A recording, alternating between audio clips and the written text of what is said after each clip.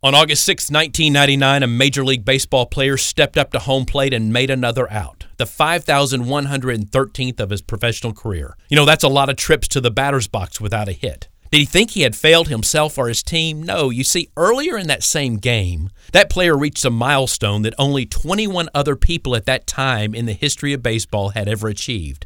He made his 3,000th hit.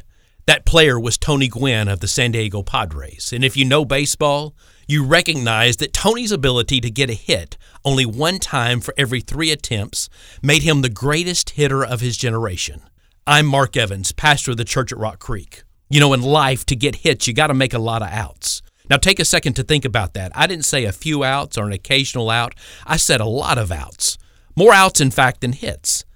And successful people know that life is just like that. They swing and they miss again and again. They don't swing once, miss, and then quit. They keep trying, making changes necessary to finally get a hit.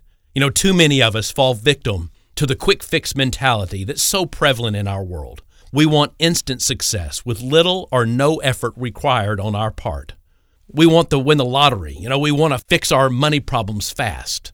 It's only the true champions in life who realize that success means lots of trips to the batter's box to face the prospect of another out. It's just like every successful salesperson knows that you have to get a lot of no's on your way to finally getting a yes.